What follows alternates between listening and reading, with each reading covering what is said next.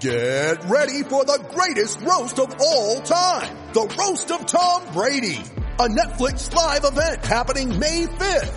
Hosted by Kevin Hart. The 7-time world champion gets his cleats held to the fire by famous friends and frenemies on an unforgettable night where everything is fair game. Tune in on May 5th at 5 p.m. Pacific time for the Roast of Tom Brady. Live only on Netflix. You ready? Showtime.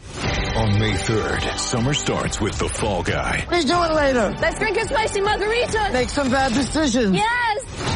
Audiences are falling in love with the most entertaining film of the year. Fall Guy. Fall Guy? Fall Guy. That's what the poster said.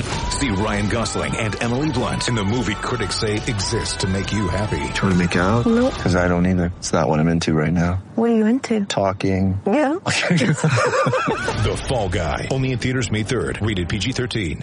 Don't call it a comeback. I've been here for years. Celtic Stuff Live.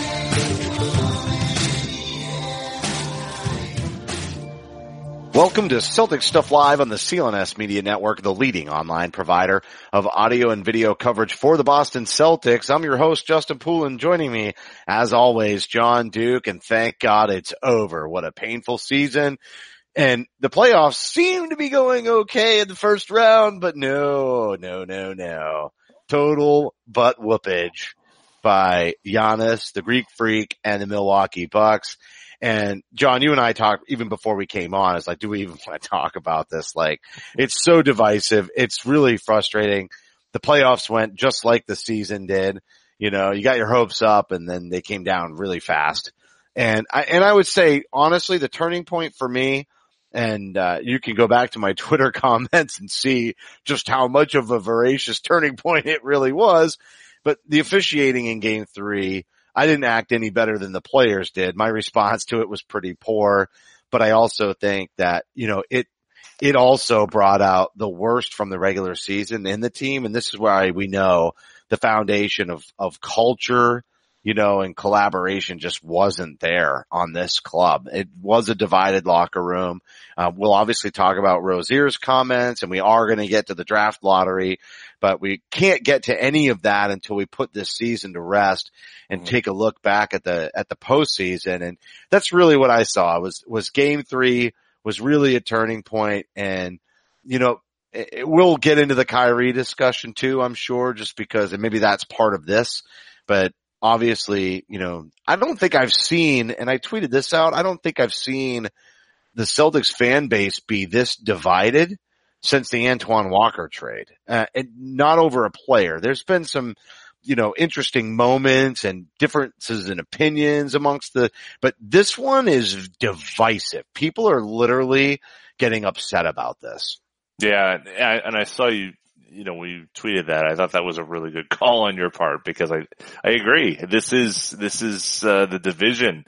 There is a stark line right now. And I think maybe some of the comments Terry Rozier made, to ESPN on ESPN's airwaves here on Tuesday may soften some of that. And I think time will soften some of that. But you're absolutely right. This was uncharacteristic of every Brad Stevens team, every Doc Rivers team. I mean, this was a laydown job in games 3, 4, and 5. It was, you know, probably one of the more, and arguably Game 2, I suppose, the blowout, that they barely came back on. It was one of the more dispiriting events of Celtics fandom, you know, and folks who go back to 83. I was going to say, since you and I did this, right? Absolutely. Like, since you and I have started this show, I think it's been never this bad. Not quite 15 years, but we're coming up on 15 years of live broadcasting and podcasting over the internet of the Boston Celtics. And we didn't even get started until after that Antoine Walker trade.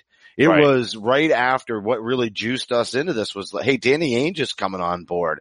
This could be a real shift in direction for the organization. We think they're headed, you know, towards something positive. And then that trade, and that was the fuel that ignited so much Celtics interest, and really that whole debate. And everybody's saying, wait a second, look at the new players that are coming in. And it's similar in some ways to what we're seeing now, but but not the same at all. And when they traded Antoine Walker, I mean, I think we were doing a show within, 18 months, if not sooner than that, after that trade, because of the discussion it generated from that divisive scenario amongst the fan base. And regular media didn't want to talk about the team then. Obviously they do now, and Kyrie is a big part of that. But yeah, since then, I don't think in the history of Celtics Stuff Live, we've gone through this divisive of fan base around the team and the players. And even then, though, it wasn't even so much about the team as much as it was about a player. I mean, I think that certainly there were bad times. The Patino years weren't good. ML Carr and obviously the death of Reggie Lewis. But in terms of a team, a disliked team, and even broader than Kyrie Irving and the divide that he's created, the team, and going back to the 83 team, perhaps, that got swept by the Bucks.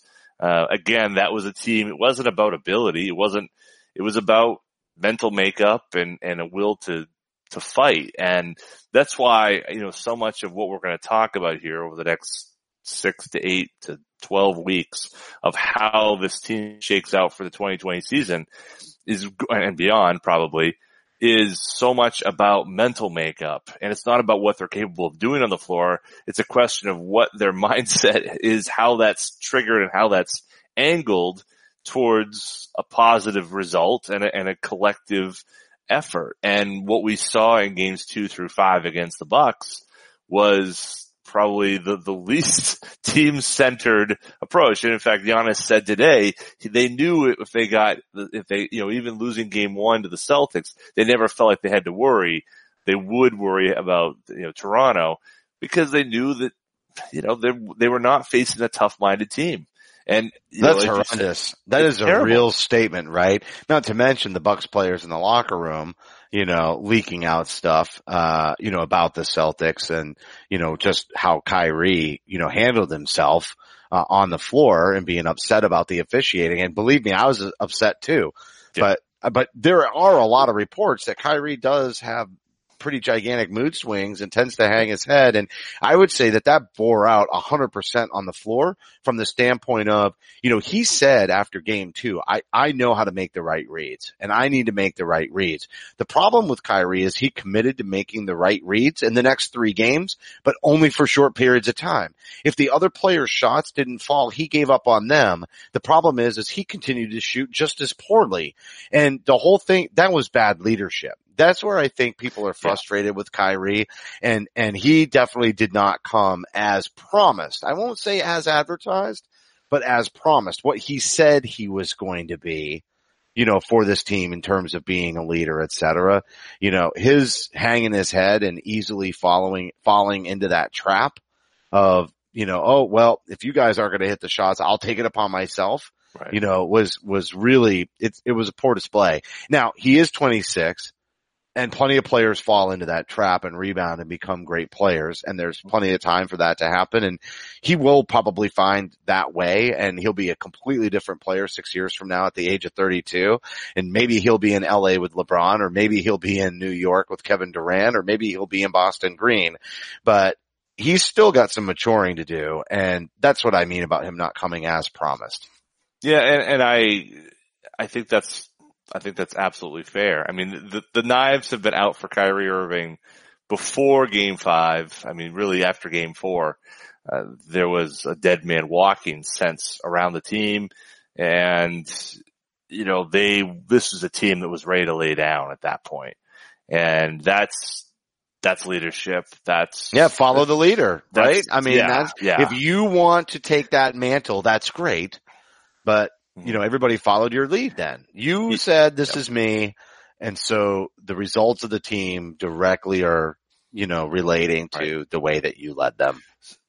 So, and does it go on Brad too? That's the real question. I was kind of going there because to me, this is all about the mindset, right? And before going to Brad, is this something that he can come out of? And I think that's not a question we want to answer right now on the show, but you look at where the 2018 Celtics were and the 2018 Celtics with Kyrie Irving were, and it was a very different place. And so you have to look at all of those everything that went into what made this team what it is and try to figure out, is Kyrie Irving that person? Is that who he is permanently? Or were there a confluence of factors? And you look at what, Rozier said today before, which was kind of interesting, before Kyrie said, if you'll have me, back, I'll stay, at the preseason event there.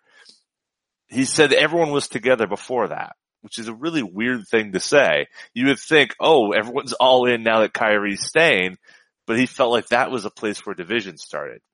So I don't know what that means, but it kind of jumps to the other thing Rozier talked about, is how. Well, it definitely insinuates what we think about Rozier, and Rozier losing his opportunity to grow his career to Kyrie, and then the dissension in the locker room about Kyrie. Like, the question really is, Rozier's the one who is willing to, he's the one that wants out, right? And maybe he wants out regardless of whether or not they keep Kyrie, right? Maybe he's just saying, get me out of here, and forcing his way out. And that's what it looks like to me.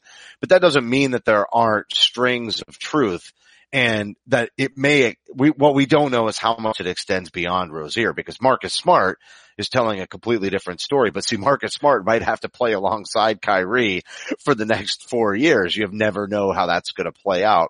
That's a smart move. Rozier is all about burning this bridge, and intentionally so, because he wants to move on and get an opportunity elsewhere. And so how far do his comments stretch inside of that locker room? I don't think we'll know for quite some time. But I think you can see the lines of truth in both of them. With Kyrie, or I should say with Smart, kind of thrown aside to the leadership. Kyrie's leadership was a problem. You just have to look at the motivations of each player. Kyrie, Marcus Smart has got his money. Marcus Smart, 4 years, $52 million. He's set, man. He's in a good position. He knows what he does. He's, other than all first team defense, maybe an all-star nod if he really grows his game, but that's who he is. You've got Terry Rozier, who's coming off a big Puma deal with t-shirts all over the place a year ago, a guy whose, social media is blowing up all over the place. And now as he said, he's gone from the front seat to the trunk. You can just see what's going on there. And I think who wouldn't be disgruntled? He told himself. Let's be honest. Who wouldn't be disgruntled? But look at Jaylen Brown. How did Jaylen Brown handle it? Jaylen Brown took a situation where he was awful in the first month and a half of the year. Yeah, and he matured. turned himself absolutely. He absolutely matured. Big time credit. Cannot move. And that's the whole thing now. I'm like, the culture that Brad sowed the seeds for Brown to do that. 100%. Yep. He is a maker of men. I don't know how else to say it, but when you already have established players, I'm just not sure. That's where Doc Rivers comes into play. That's the coach you want for guys like Kyrie. Brad's the coach you want when you're building it out of the draft and you're showing these guys, again, how to be men. I really feel like it's, there's this element of that's why he was good with college players. But if he can get them right out of college and teach them the right values and attitudes towards basketball, he can get any team to overachieve.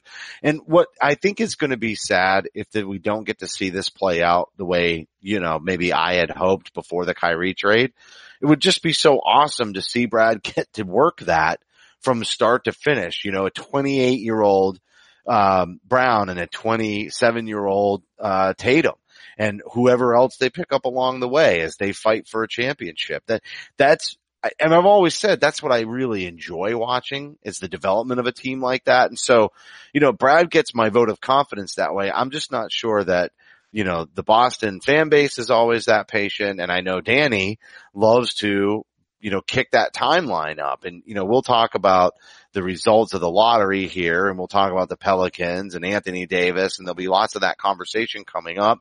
And I'll constantly put that yin against the yang of, the what if. What if we let these players grow? I don't think Terry Rozier is as good as Terry Rozier thinks he can be. I think there's some limitations there. He turned down a $12 million 4-year deal. And I think that was probably pretty good money for him, and he could have collected a pretty sizable raise this season. And yeah, he might have been traded anyway, depending on what happened with Kyrie, but that would have just put him in the position he wanted to be in. He would have just had to eat a turd for a year. And he might get a little bit more money than that, if they move him, but I'm not so sure 100% there. And, he lost out the money on this year by not taking the extension. And so we'll see how that all plays out. But one thing is for sure in my mind is definitely Tatum and Brown, and watching Brown, to your point, just come together in terms of maturity. I feel like that's a testament to Brad. It's a testament to Brown, and he was a bright spot. Oh, big time. Big time. He was a bright spot. He figured it out. He figured out how to be a pro.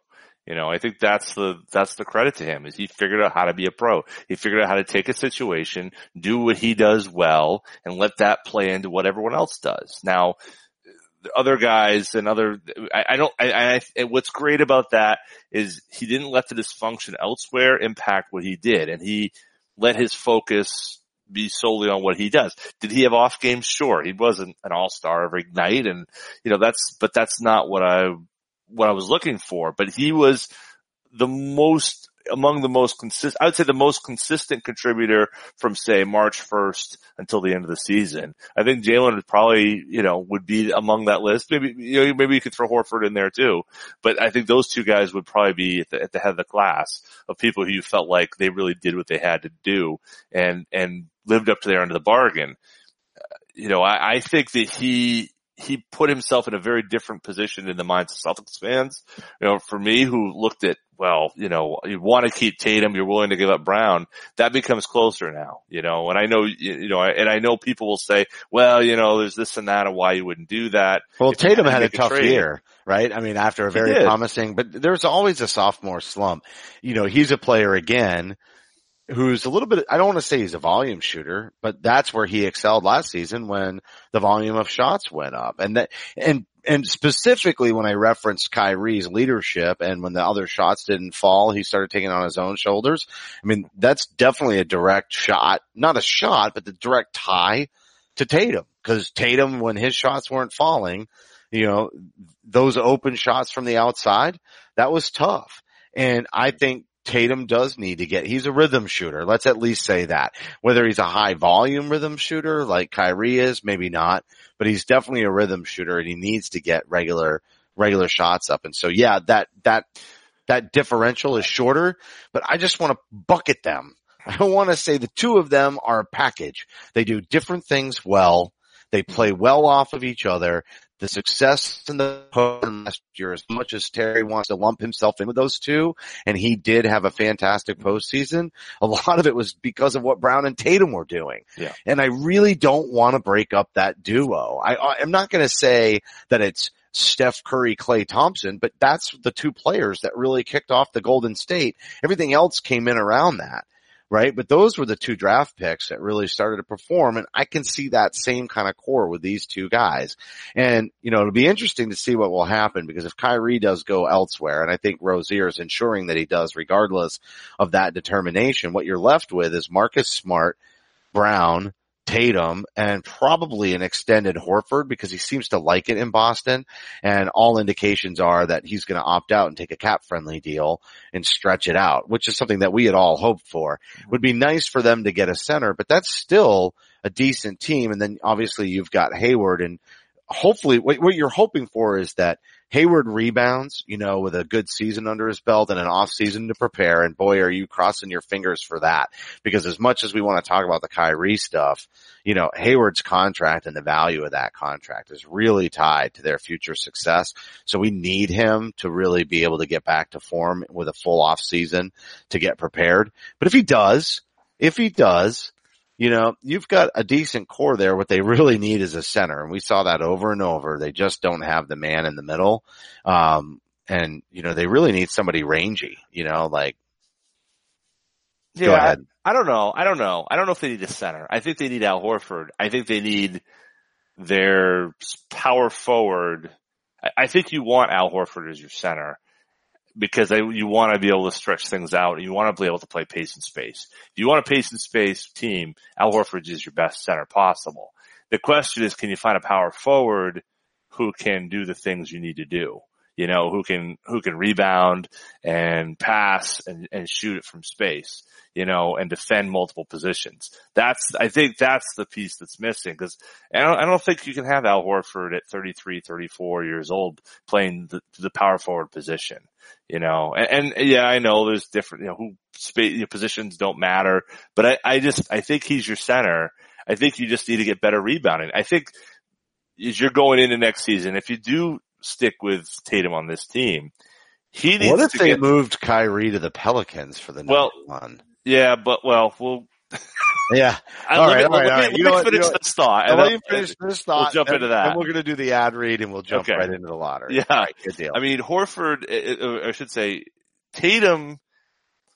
What I wanted to see, if you believe that the Celtics' best lineup this season, potentially going into it, was Hayward, Brown, Kyrie, Horford, and Tatum, you looked at that lineup and you said, where's the rebounding going to come from?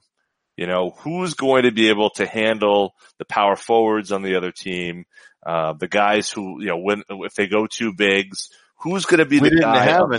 We didn't have anybody. Exactly. That's why you and I were debating whether or not Baines was the starting center. But even if you start, like, that's not even like, even if you start, you end up with a situation. Still the same problem throughout the game. Exactly. You still end up with a spot where your best lineup struggles rebounding and struggles on the defensive end.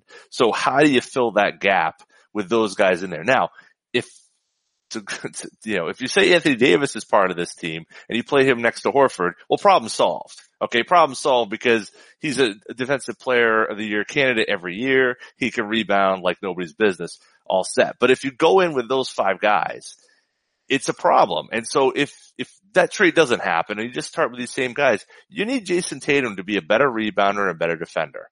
You know, and he didn't do that this year consistently. There were games he rebounded very, very well, but there's a lot of minutes that went to Marcus Morris. They're not should have gone to Tatum. Spot. Yeah, well, they're not in the right spots. Brown should be at shooting guard and Tatum should be at small forward. And if they played in that part of the line, then you have a really long, wing tandem, and even Marcus Smart at point guard, a total facilitator, and you get shots for those guys. And then we look for offense and defense and rebounding from Horford and said player that's missing. I think you really, and I think Hayward's coming off the bench, unfortunately, which is, kind of weird for the salary level, but we're going to have to table that. That debate is going to have to continue. We have to talk about the lottery, or people are going to turn this podcast off thinking, what are you guys talking about? That just happened last night. And, what does that mean now that we have, information leading up to the draft? But before we do that, speaking of losing hair sucks. And I didn't realize how much I cared about mine until my son noticed that I had started losing it. Keeps is the easiest and most affordable way to keep the hair you have. These FDA-approved products used to cost so much, but now, thanks to Keeps, they're finally inexpensive and easy to get. For 5 minutes and just $1 a day, you'll never have to worry about hair loss again. Getting started with Keeps is so easy. Sign up takes less than 5 minutes. All you have to do is answer a few questions and snap some photos of your hair. Then a licensed physician reviews your information online and recommends the right treatment for you, and it's shipped right to your door every 3 months. Keeps offers generic versions of the only 2 FDA-approved hair loss products that are out there. Some of them you have probably tried before, but you've probably never gotten them for this price. Keeps is only $10 to $35 a month. Plus now you can get your first month for free. That's one hell of a deal for getting to keep your hair. So to receive your first month of treatment for free, go to keeps.com/stuff. That's KEEPS.com/stuff. That's a free month of treatment at keeps.com/stuff. Keeps, hair today, hair tomorrow. All right, John. So I didn't want to just totally cut that conversation off. No, but that's we're going to be talking about that every single week for the Yep. next month and a half, 2 months. Yep. And then, well, I guess month and a half. And then, we're going to be into the free agency talk, which will, kind of be part of all that debate anyway. Mm-hmm. But the lottery, interesting results. The Pelicans rumored to be willing to wheel and deal for the number 1 overall pick, with the Knicks having a high likelihood of getting that, wind up leapfrogging everybody, moving into that number 1 slot. So Zion Williamson, not necessarily the guarantee, but maybe the heir apparent to a traded Anthony Davis, right? Like really odd for them to move up into the 1 slot, or maybe they go a different direction, like I kind of alluded to before. Who knows what they do with that pick, but interesting that they jumped up. And in doing so, the Celtics, we kind of know that the tiebreakers didn't go their way, and some of the valuable picks that they thought were kind of devalued. They end up with 14, 20, and 22. And the real takeaway here is that probably the most valuable pick is the one that wasn't conveyed this year that I thought was going to get conveyed. The odds of that one actually deferring to next year were pretty low, and thankfully Memphis's pick owed to the Celtics does defer, because this draft is not super deep outside of a couple of players at the top. And so I think everybody would like to see this move to next year. It also makes the pick more valuable in any kind of a trade if they do decide to package it. Depth issues abound potentially depending on what happens in the offseason. These picks at 14, 20, and 22, they could actually go with some of the older guys in the draft that know how to play just to build some single year depth on that roster if it's necessary. None of them are going to get a ton of playing time. Or they could elect to take a couple of home run swings as well. But I almost see it as a depth building draft for them if they keep these picks this year.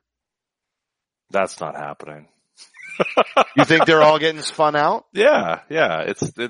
Are you there's no convinced way on Anthony Davis? Is that why? I mean, who else? If they don't get Anthony Davis, what happens to these picks? Let me say this. I'm not going to spend the next 6 weeks talking about Rui Hachimura and, Bol and Cameron Johnson. I mean, look, I can do that. I can do that. I'm willing to sit there and talk about depth pieces that can build around this team. But this whole thing. You just wanted to be so sexy, but how many times have they wound up making these picks? No. Yeah, but, come these on. These picks have no value in a deal for Anthony Davis. That doesn't matter. For the same reason that you're saying they're not valuable enough for you to get, all hot and...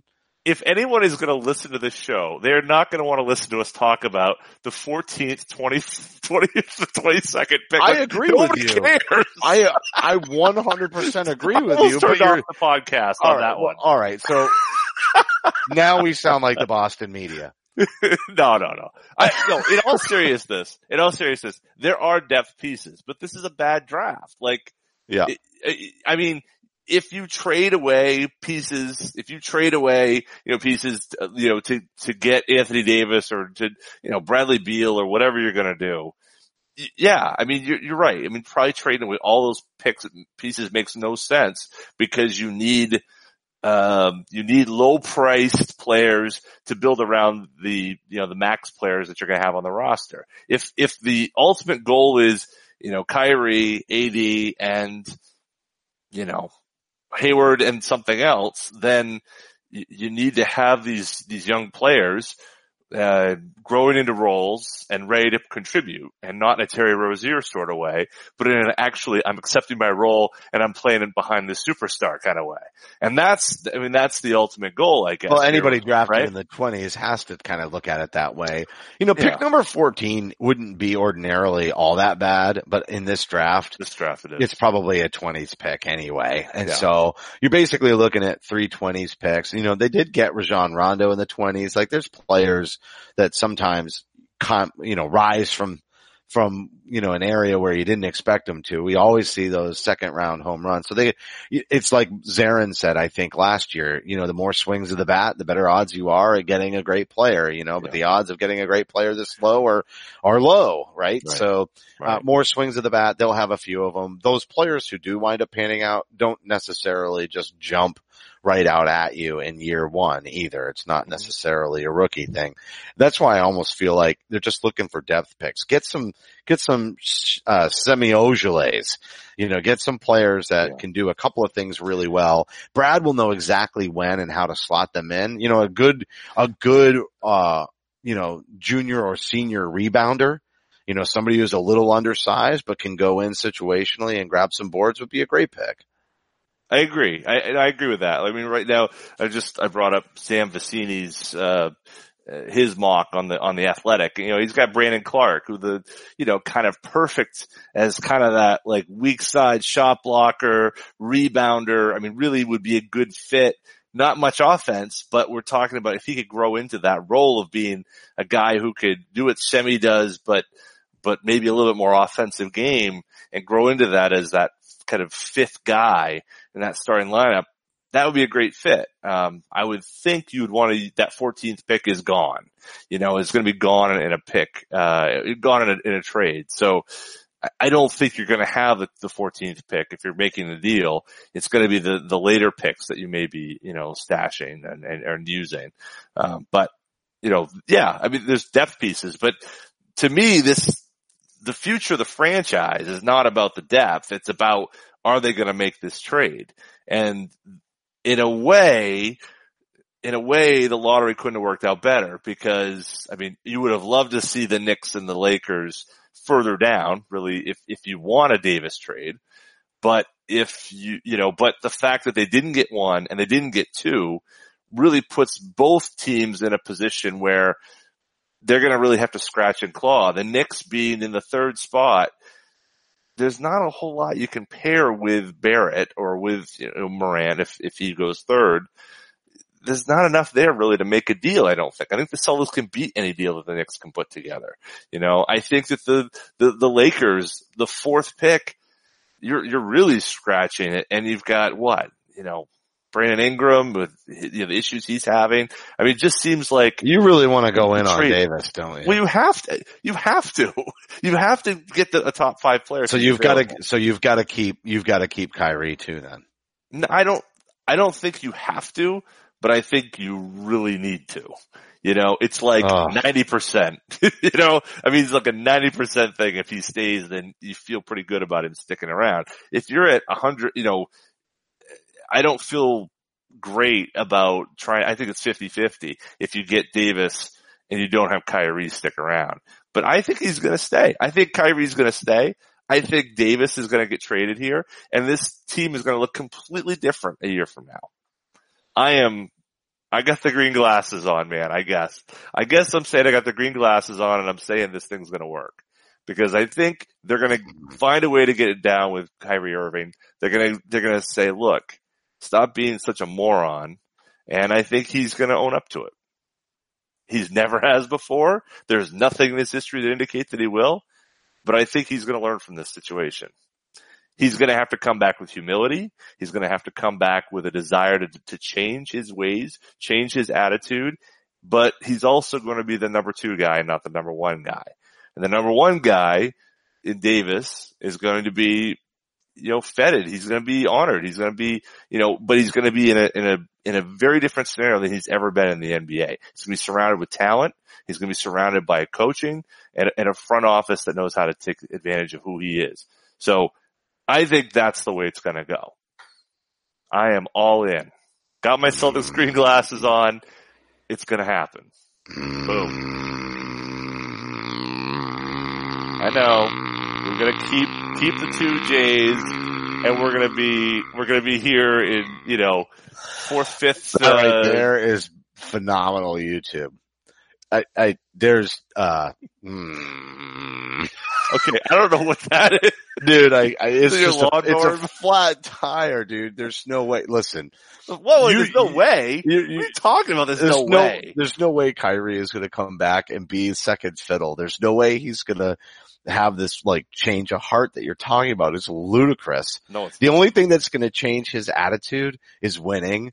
And so if Davis comes and those two, commit to each other and really nobody else on the team, and Davis makes Kyrie better so that Kyrie doesn't have all that attention and he starts making shots again. And I know you're saying, yes, he will be the number 2 if Davis comes. You're 100% right about that, but he will never see that in his own mind. Not ever. He's going to be the leader. He's going to have the ball in his hands, and every ounce of success that, he and Davis have together, he is still going to take an enormous amount of credit for. There's just no way that his attitude is going to change that much just based on him in the off season going, oh, I need to change my ways. I think you're wrong about that because Winning is Kyrie the last only year. thing Okay. that'll solve it. And maybe that's true because last year they were winning and they were successful and they found, and we didn't have any of this. There wasn't any of this talk about Kyrie being too cool for school, Kyrie big timing players, Kyrie talking about the young guys. The young guys were even younger last year, right? They were even younger. We never had any of that talk. Why? Why was it different? It was different because so who are we getting rid of? Kyrie didn't have the specter of free agency over his head. He didn't Smart, have videos of him talking in hallways. He didn't have any of that stuff. He didn't have any of that. Like but like that's important. Well, no, like this is the thing. Like if Kyrie is like, I don't know why you don't see this. Like the guy didn't have he didn't have his brain like exchanged for something else. He's the same guy. So what changed? The team changed around him. The expectations changed around him. The media changed around him. The expectations from the national media and all that. It all came down and it stomped on him. I think that will be gone. I think that matters. I think you bring in Davis, the expectations change, and that matters. You won't have his backup with a knife in Kyrie's back coming for him. I mean, I think all those things matter. I love how you just flipped the Scary Terry graphic. Amazing. Amazing how you just flipped that. Scary Terry throwing a knife in Kyrie's back. Oh, dude. Listen. I could take these off. It's going to cost us everything to get Davis, and both of these players have had knee issues. Scary shit. Yeah, but okay, and so it's going to be. But Ray hold Allen on. Had so who's going? Who's going? And is Horford? Kevin Garnett had injury issues. Kevin Garnett. I mean, we could go do that. What are you doing? But what are you doing? Yeah, we can do that because it basically ended the Celtics run. One championship. We could be building something really cool and we're going to trade it all in and that could happen. It could be, what if Kyrie says, I want to do a 1-and-1 deal like Kevin Durant? Ooh. No, yeah, they won't do it. I don't think the Celtics will do that. Well, they're going to offer 5 years. Don't think that isn't an option. You know what I mean? I don't think the Celtics are going to offer him. I think this is a two-way negotiation. I don't think this is a situation where the Celtics are going to say, oh, whatever you want, Kyrie. I think there's going to be a sit down and they're going to say, look, what do you want to do? And say, yeah, it didn't work out. And this is why we think it didn't work out. We need you to do this, this, and this. I think that they're going to be, I don't think that they're just going to, bend to whatever Kyrie wants. I think they're going to say, we want you here. We want you to, but we've got to do some things differently as a franchise and directly saying, you got to change your ways, man. You can't run this team like that. All right. So who are they trading for Davis then? I think Tatum. I hate to say it, but Smart. And that's the bulk of it. And then it's picks. You want to say Gershon? You want to talk about Robert Williams? Only whatever. Tatum, Smart, and picks. You're trading for a guy that has a 1-year deal. So we're going to have Brown, Hayward, Horford, Kyrie, and then this gives you the most roster balance, right? And then AD, right? And then Terry's gone, so the bench can you get Marcus Morris back? Do you have enough salary at that point? Not really. I wouldn't. Yeah, I know you didn't like him. I'm not a fan. Not a fan. Although he played of all the players in the final games, he was good. Biggest fighter out there. But I like that rumor of him going to New York. I could definitely see that happening. Love it. I don't love it. So who's the bench? I don't worry about that right now. I'm not worried about it at all because you know what? What was the bench in 2008? So so we hold get on, more of a hold bench on. now than we did then. Yabusele plays the role of Big Baby. You got Baines. Baines will probably re-sign for, $4, $5, $6 million. That's not a guarantee, right? So I think it's pretty likely. I think he's as likely to return as Horford is. Shemi is back, so you'd have him. That's a pretty. Yep. Shemi's good on the 3-and-D after you move all those players. So you've got Kyrie, Jalen. I'm just counting numbers. Horford, Hayward, Ojeleye, Davis, and then the question is, who else does New Orleans need? Do they need Robert Williams in the trade? Yeah, they're going to take him. Are they? Well, I don't know. Not with the number one, maybe not with the number one pick. I mean, Gershon, so 7-8 guys. I mean, you get a couple picks you'll probably end up with the end of the draft. So you get 10 players and you're going to sign. You think they sign and trade Terry over there as part of the salary match? I don't care. No, I don't think they can. I don't think there's a way to make that work. But either way, I think Terry is insignificant at this point. Yeah. I don't think they need him to make that match. Now, there's a potential they may have to throw in more if the Pelicans want to send out salary. So if they want to send out Solomon Hill or they want to send out Etuan Moore, you may have to throw in some of these players like, Vaselli or something. But to me, that's where this whole thing, sits. And even still, I mean, you're going to find guys who are looking to play on winning teams. There's going to be players that are going to be veterans. No, you're right. Willing to fill a role, who can hit a shot or get a vet minimum here and there. Yep. Absolutely. There's an Eddie House out there. There's, James Posey. Those are a little bit harder to find. So Gordon Hayward is still on your team. Right. Well, I mean, Gordon Hayward, Jaylen Brown, that's pretty good. As the fourth and fifth options. Yeah. Potentially. Well, probably third and fourth, but yeah, I mean. You're going to put them ahead of Horford. Yeah, because I don't think Horford's not a scorer. I mean, he doesn't, No, he'll relish the defense and, right. But especially with Anthony Davis doing so much scoring in the post. Oh my gosh. I mean, yeah. Oh my God. So I just, I don't have to like them, right? Yeah, you will, because they'll win. I mean, so you think my attitude about the team will change with Kyrie's? You'll be like Kyrie. Change in attitude. No, look, Kyrie's attitude has to change first. None of this is going to work. I know what you're saying, and I agree with it. I think, but Kyrie's attitude was fine to start the season. I don't know what Terry Rozier's talking about. And there was a little bit of the but this and that. But look how he played. He was every loose ball, every offensive rebound. I mean, taking charges. Yeah, he did the have first the hustle. 2 months of the year. He just hates losing. He was busting his butt. He's a bad loser. You're and right. his He's teammates just a bad loser. Sucked. Bad loser. Yeah. And so, okay, so that's nobody likes to lose. I get it. That's it. Yeah, you summarized it. He's a bad loser.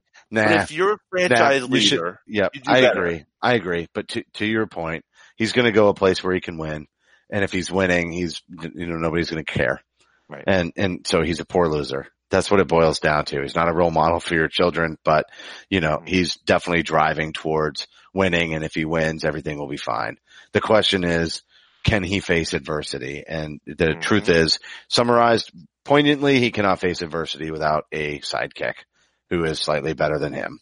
Right. And so how does that play itself out? That's where the Anthony Davis thing comes into play. But he's got to grow. He's got to be better than that. They're not going to be successful. He can't Terry Rozier Anthony Davis the way he did LeBron James. Mm-hmm. Right. Just to use your visual about the knife in the back. Yeah. All right. You know what? We got so much more time for this, and this was a chaotic show. We were all over the place, and I'm definitely. Well, it's been a week and a half, and a lot's happened. I'm done with Kyrie, dude. So we'll just see how that all goes. I mean, we have the outtakes to do whatever we're going to do tonight. Do you want the sunglasses? Do you want to borrow these? Oh my God! I gotta. Let me see if I can find this email before we go out. I got a listener who sent me an email. And, it's probably worth, you know what, this will be the outtakes. I'm going to wrap it, and then this will be the outtakes. All right. So this broadcast will be available on demand on the CLNS Media mobile app. And don't forget, follow us on Twitter at CSL_Justin and at CSL_Duke. Heartfelt thank you to everybody for tuning in. And remember that you can help support the show by subscribing to Celtics Stuff Live on iTunes and Stitcher. We'd love it if you give us a rating and a review because your feedback is important to the show. For staff writer Samuel Elias. Oh, Sammy! Executive producer Larry H. Russell, the founder of CLNS Media, Nick Chelso, and for my co-host John Duke, I'm Justin Poole, and thank you for listening to this week's edition of Celtics Stuff Live. Celtics Stuff Live.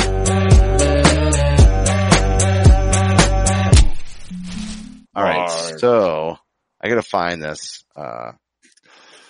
this email. It's great. From the It's home great office. because I'm reeling from this season, and it's not just the postseason. You know what I mean? Like, so I just want to read this. Here it is. All right. I won't say who it is. I don't know if they want to be identified. I definitely didn't tell them I was going to read it. So, I got an email and it said, "Are you guys just too bummed out to do a show wrapping up the season? I need to hear the pain." That was part of it. The schedule was part of it. The negativity was a lot of it. And I've just been busy as hell lately. And then when they just flopped out, the motivation was not there. So I said, we are definitely doing it. Last week just got away from us. Tonight we are recording after the lottery once we know what positions we are, parentheses, potentially drafting from. And then the response is, that makes sense. Looking forward to it. I don't know what I was hoping for in the playoffs from these guys. I should have expected this result. Kyrie has a screw loose, and that makes it a huge problem. Boy, is that true. He goes on to say it was more likely Smart was going to develop a serviceable three-pointer, which is hilarious because that is what happened. And then look at this. I don't think Kyrie's narcissism is fixable. I share that sentiment. And we didn't talk about this, but he references Kendrick Perkins being spot on Celtics beat regarding the problems with Kyrie and the team. And then finally he closes, which is hilarious. And you can decide if we want to name it this way or not. He says, I liked the Celtics Suck Live title from a while back. I guess this is Celtics Still Suck Live. So we'll just call him Bill. But that was a fun email today. I'm not even sure if I had a chance to reply to it. I've just been spun out with work lately. But, yeah, the Kendrick Perkins thing on Celtics beat, I'm surprised we didn't headline that a little bit. But, you know, Perk was definitely, you know, kind of a recognized leader down the stretch of his career. Best way to say it was definitely around, you know, some pretty good clubs. Watched a club go from, you know, atrocious to championship contending, got traded away for Jeff Green. So he had to deal with like the emotions that Isaiah Thomas, you know, has to deal with in a certain way, you know, really loving the franchise. Watched his best friend early on get traded away, Al Jefferson. You know, they had lockers side by side. They came up together much like Brown and Tatum did. You know, and now he's out here and he's really criticizing Kyrie pretty heavily for being responsible. And I'm not sure that, you know, Kendrick said anything we didn't say, but it is always interesting to hear, you know, another player, especially one whose opinion, you know, especially and not only their opinion, but their locker room presence was so respected across the league.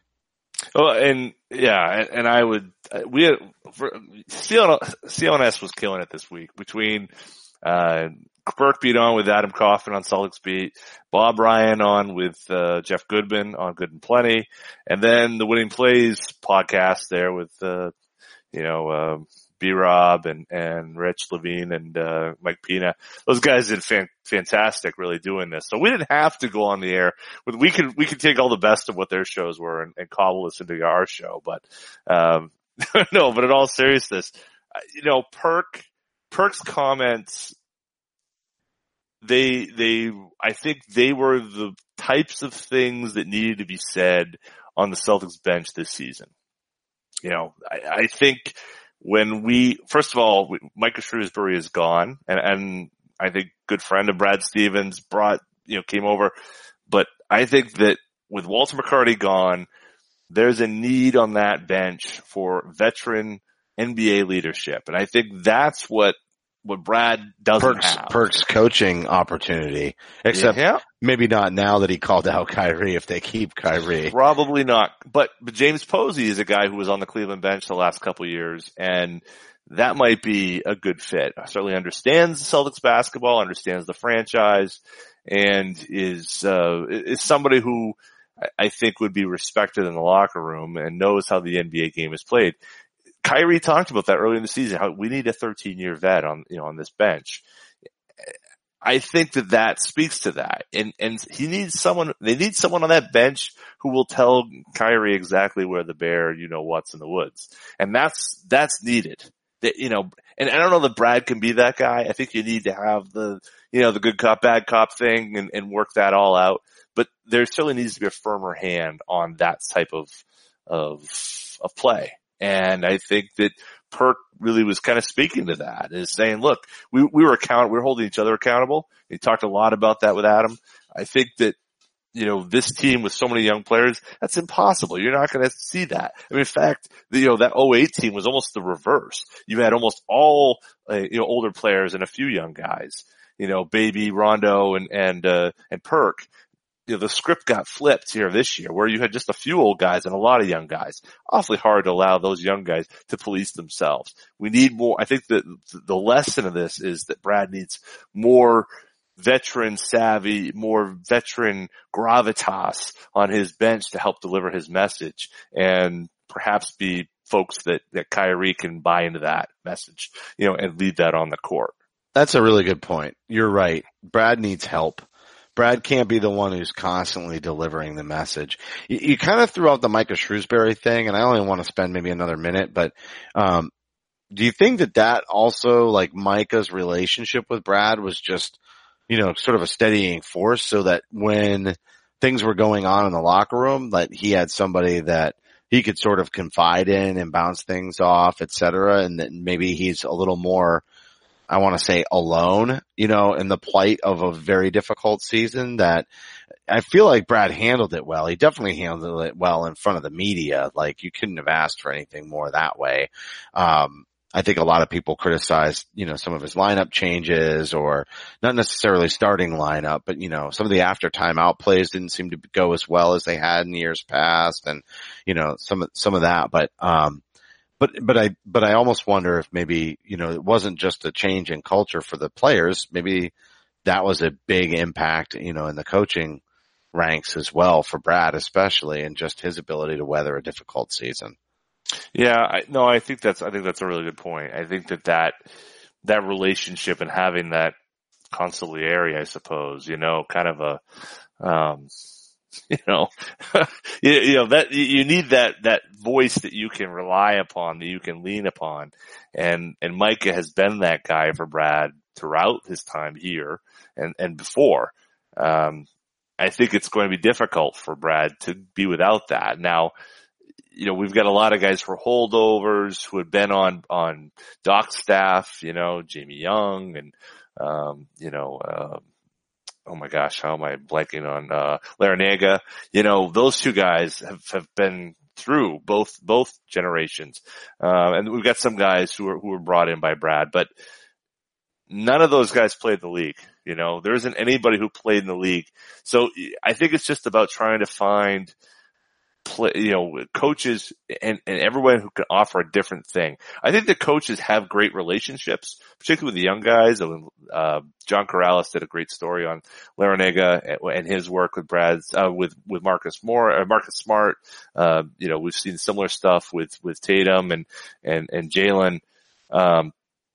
But for a veteran guy, it's a very different dynamic. And so I think finding that guy, that veteran savvy type, who's been through the wars and can explain those things and keep people focused and centered, I think that's what's missing from that bench right now.